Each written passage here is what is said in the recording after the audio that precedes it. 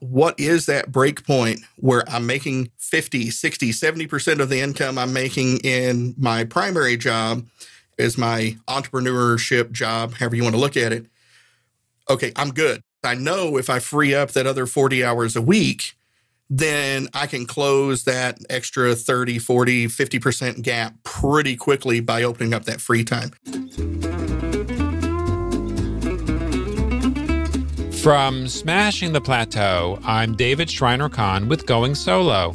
In this show, we discuss building your own successful business after a long career as an employed professional. Today on Going Solo, I'm speaking with the founder of the Leadership Phalanx, Earl Breon. What's the break point when you know that you should go full-time in your consulting business? On today's episode, Earl shares how he is building his business while working in a full-time job. Stay with us to hear all the details. Earl shares how important relationships are for your business success. Relationships are the foundation of the Smashing the Plateau community. Inside the Smashing the Plateau community, you'll experience the camaraderie of supportive, collaborative colleagues. You'll also find a range of tools and resources to support your business, access to experts, and answers to your burning questions. Check out the Smashing the Plateau community so that you can build a successful consulting business on your own terms, doing what you love and getting paid what you're worth. Learn more at smashingtheplateau.com. Now let's welcome Earl Breon. Earl is a former active-duty United States Marine with over 25 years of experience in coaching and leadership development. He is the CEO and founder of the Leadership Phalanx, where he combines his civilian and military experiences with his love of history to bring you what he calls the 11 shields of the Leadership Phalanx. These shields work together like the ancient Spartan formation to provide you a strong leadership foundation that values diversity and inclusion as fundamental to building strong, successful, and innovative teams. Earl, welcome to the show. Oh, David, I'm happy to be here. Thanks for having me. My pleasure. Tell me a little bit about your career. Yeah, so it's been a very interesting career, and I always like to take it back to when I was about 15, because that was the first time I got promoted into what I would consider, a management role. I was working, I grew up in Northeast Tennessee. I was working at it was a shed, that's what we called it, where the field pickers would bring in tomatoes and they would get sorted and shipped out to the various, supply chain end users, right? And for some reason, I got picked to be in charge of what they called the box loft. And here I am, I'm 15, I'm on a work permit, and all of a sudden I get tapped on the shoulder and I'm supposed to manage there were 3 guys up there that were in their early to mid 30s, and one guy was in his early 40s. And I had no clue. I had no clue what to do, right? I mean, these guys were twice my age. More than twice. Exactly. But I had this kind of idea of, watching TV shows and whatnot growing up of what leadership should be like. And I started to try to kind of do that kind of very stone cold kind of, you do this, you do that. And I found out very quick that not a lot of 30 and 40-year-olds respond very well when a 15-year-old is trying to do that. So I had to rely instinctually, I had to kind of fall back on influence. And I started doing, little things, right? Just whatever I could do to kind of identify and make their life easier. And it started working. Fast forward a few years later, and I joined the Marine Corps. And I start hearing these 11 leadership principles that the Marine Corps beats into your head. And one of those was know your team and look out for their welfare. And I'm like, hey, I remember that one. That's what I did back in the shed. There's something to these principles. So I really kind of gravitated towards them. And that was really what consumed my time as a Marine. I did what we call personnel other than grunt. I was a very desk job kind of Marine. I wasn't the guy out there with the M16 all the time, getting dirty and putting on face paint. But I really gravitated towards all I could leadership with the Marines. Late 90s hit, and President Clinton signs an executive order mandating all forward deployed troops have to take the anthrax vaccine. And I took it like a good Marine. But I developed some complications, right? And kind of almost overnight, if you will, this idea I had of joining the Marine Corps and staying in and retiring, maybe converting to become an officer at some point in time, it was all gone, right? I went from having a 20-year plan that maybe would turn into a 30 or 40-year plan to, yeah, you got 10 days and we're processing you out on an admin discharge. Well, sir, what do I do next? I don't know. You're not going to be a Marine anymore. It's not our problem. Okay, well, thank you for that. So I started looking at the skill sets that I had. And I had the desk job that I did in the Marines. And I found a job doing it as kind of like a contractor. But at the time, I knew that the federal government was going to be my best destination. So I started applying for jobs in the federal government. And I eventually got hired. I had to go kind of the traditional route of you go to a less desirable station before you get to a place that, you really like. And I'm sitting thinking, okay, again, I've got this, right? I've got my skills. I've got into this job that I really enjoy. I kept doing the coaching and kind of internal consulting a little bit, if you will. I got a chance to do some leadership development training and using those 11 leadership principles quite a bit.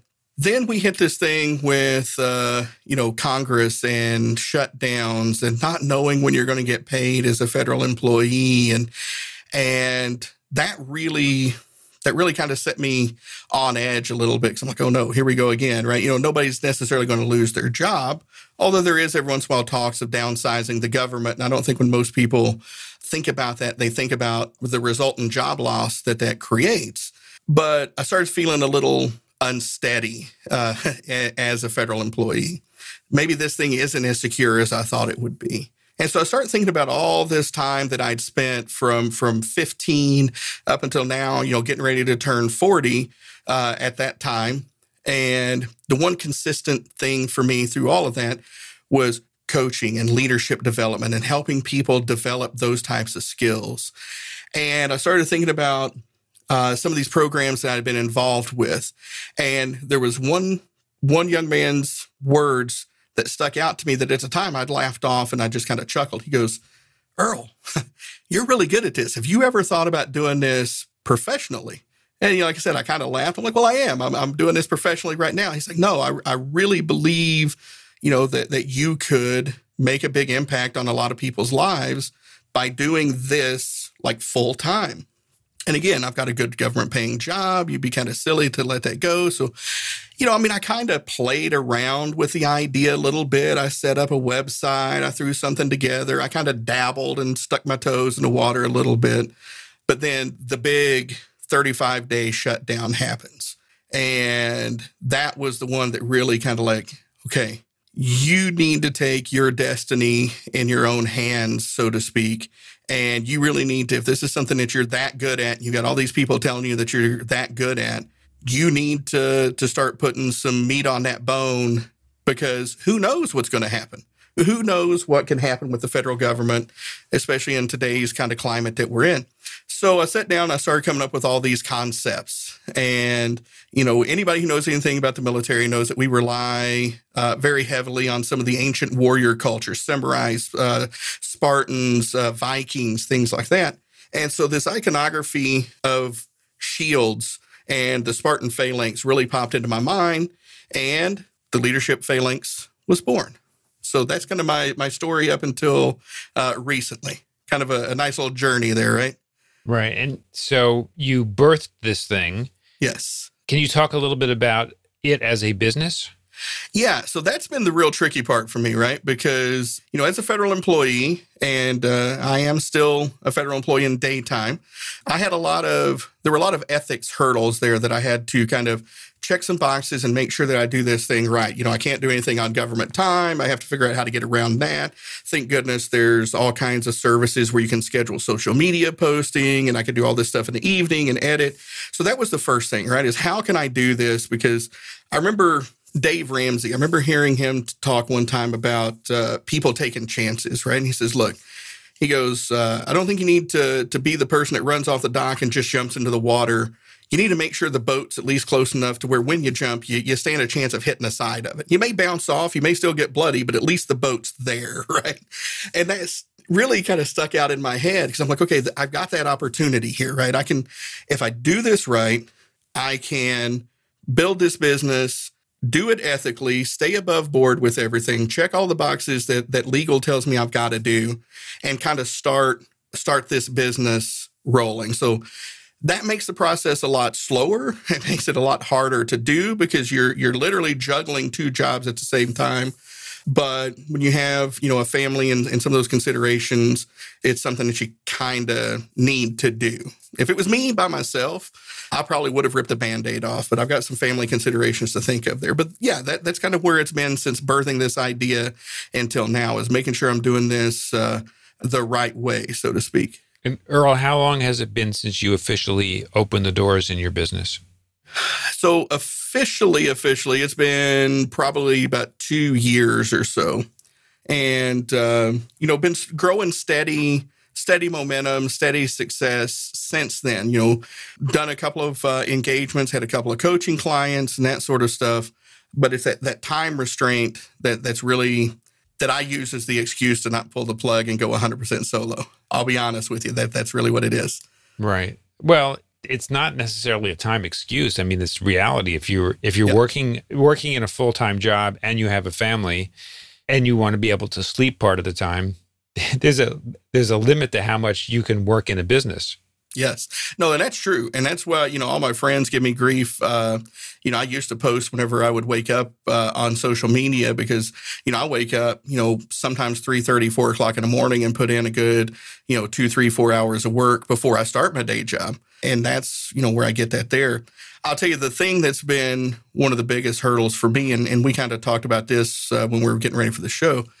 I've got 25 years of experience. I can put that on my resume, but I can't use any of those testimonials to support it. And people look for testimonials in this field quite a bit.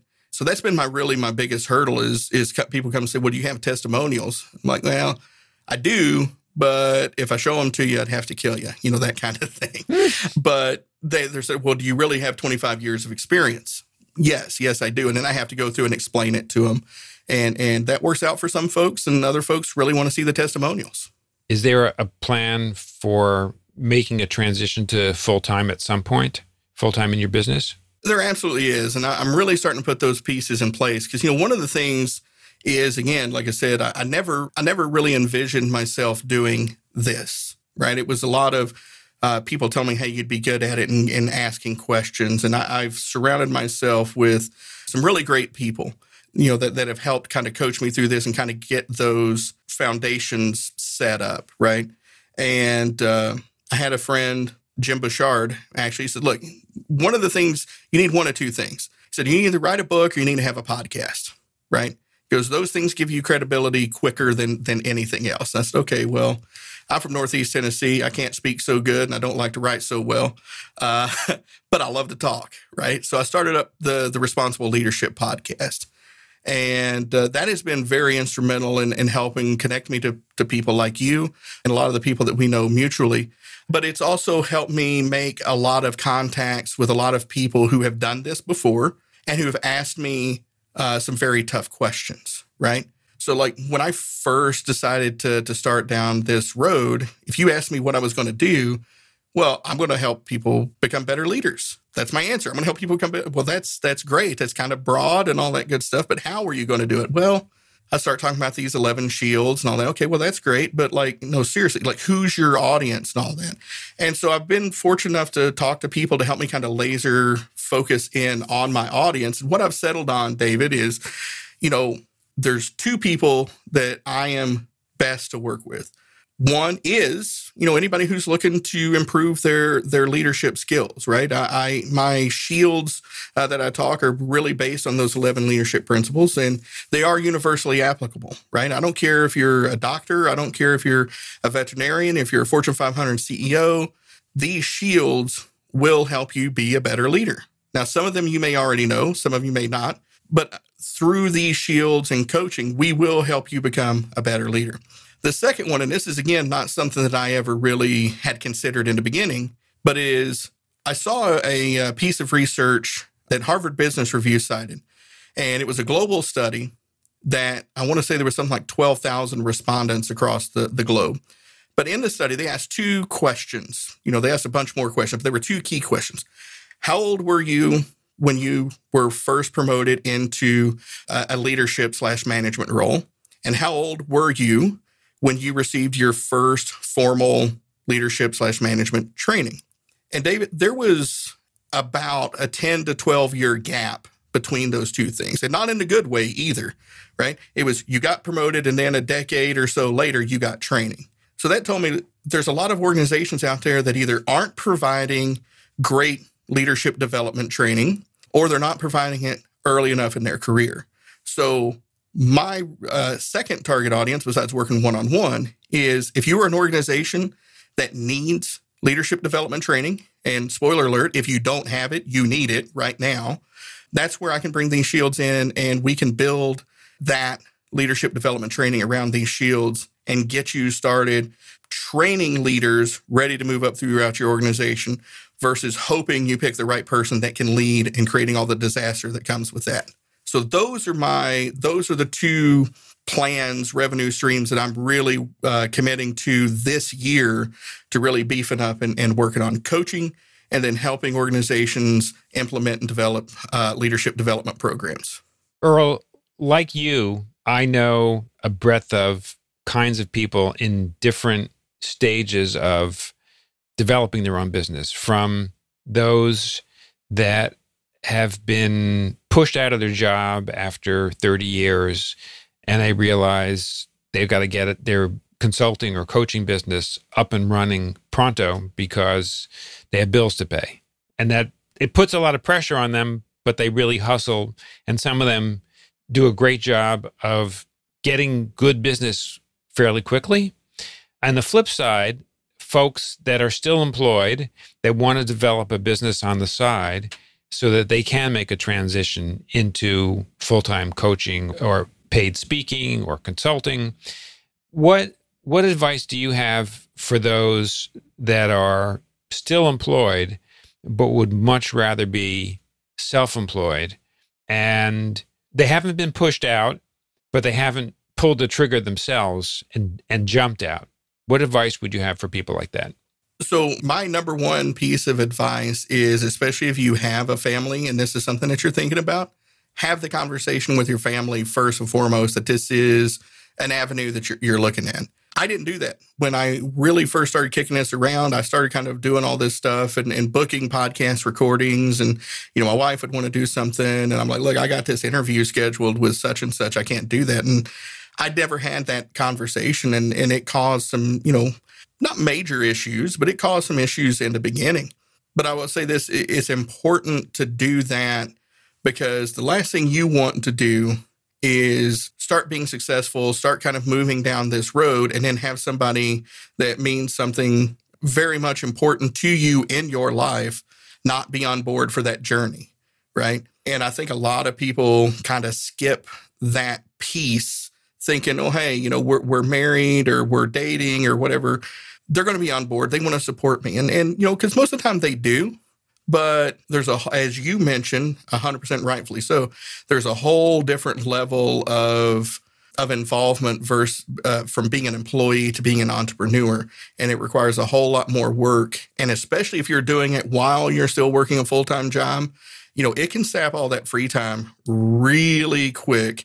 Because of that, and this would be my second piece of advice, you have to be 100% intentionally deliberate about scheduling your time, whatever the mechanism is that you use, whether it's Google Calendars, whatever it is, because as you mentioned, time is at an absolute premium. And by working a full-time job, you have access to less of your time than most entrepreneurs have. So you have to be very deliberate, very diligent about scheduling that time and making sure that you're using it effectively and appropriately. That's a really good point. I'm also wondering, for those folks that are still employed, how can they best know when it is time to jump and go full-time into their business? Yeah, and that's a great question. That's one that I've kind of really kicked around quite a bit. And again, working with my wife on answering that question, there's no one answer. right? And I think that's the big thing is there's no one answer because everybody's life is a little bit different. Some people have mortgages and car payments and maybe medical issues to think about. Some people maybe haven't even moved out of their parents' home yet. We see all the numbers on that. That's not a negative thing like it used to be, right?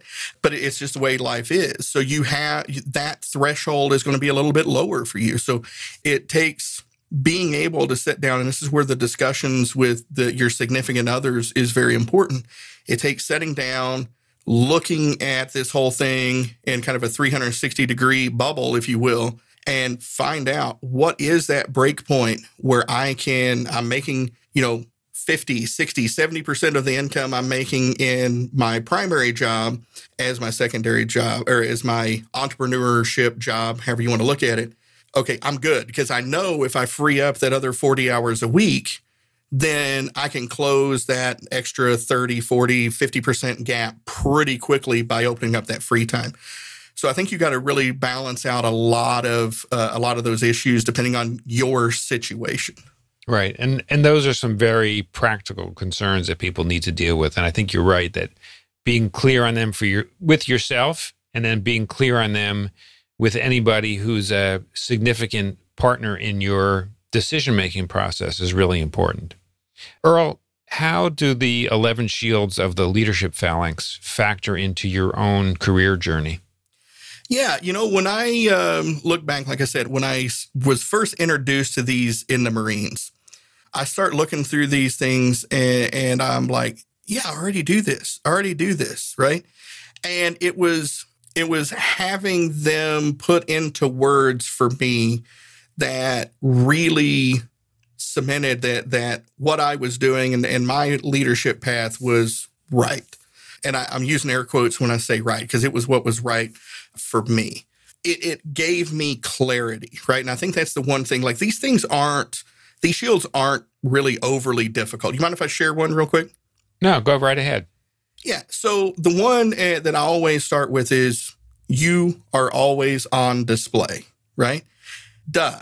But we don't really absorb that at the level that I think we should, right? Because we'll be driving down the road and somebody will cut us off. And the next thing you know, we're yelling and screaming and flipping somebody off and, road rage sets in. What if it's one of your employees that accidentally cut you off and they see you go through this tirade in your car, right? And then you show up at work and you're sitting there and you're trying to talk about how, we should treat each other with respect and dignity and all that other good stuff. Well, you just shot all of your credibility out the door on a car ride into work because you lost it in traffic. And when you start thinking about you are always on display, it really drives home the point that you need to be mindful about everything you do every day. Don't be disingenuous, right? Don't put on a facade.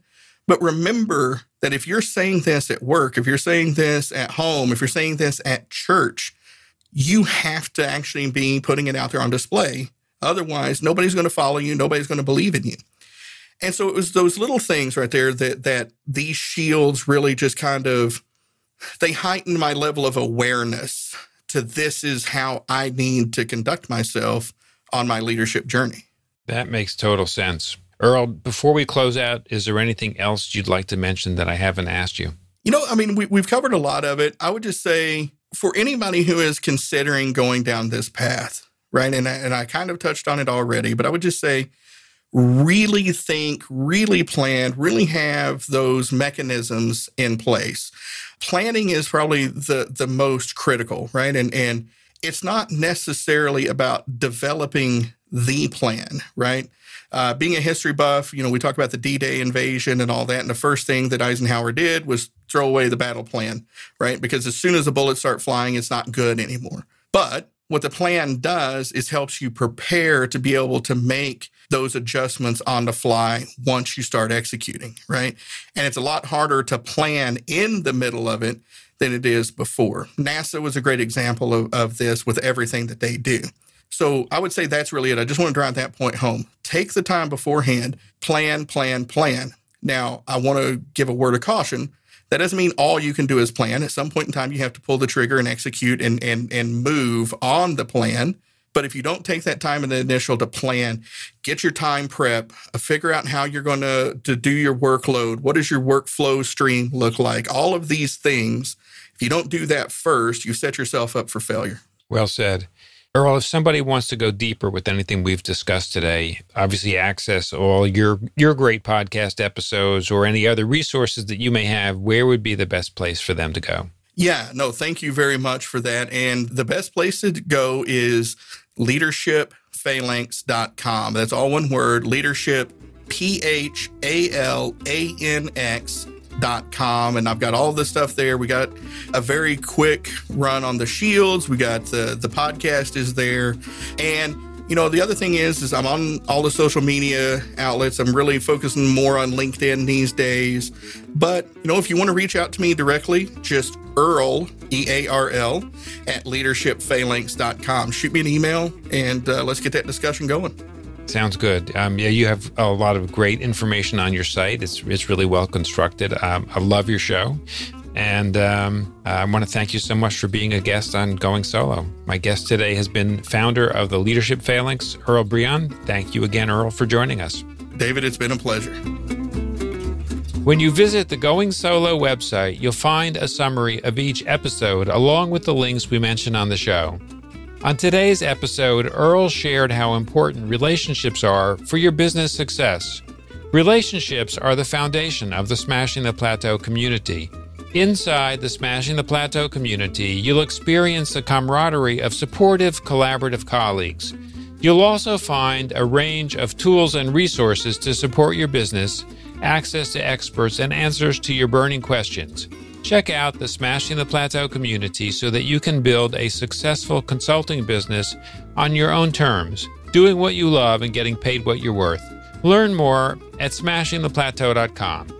Thank you for taking the time to listen to our show. I'll see you on our next episode.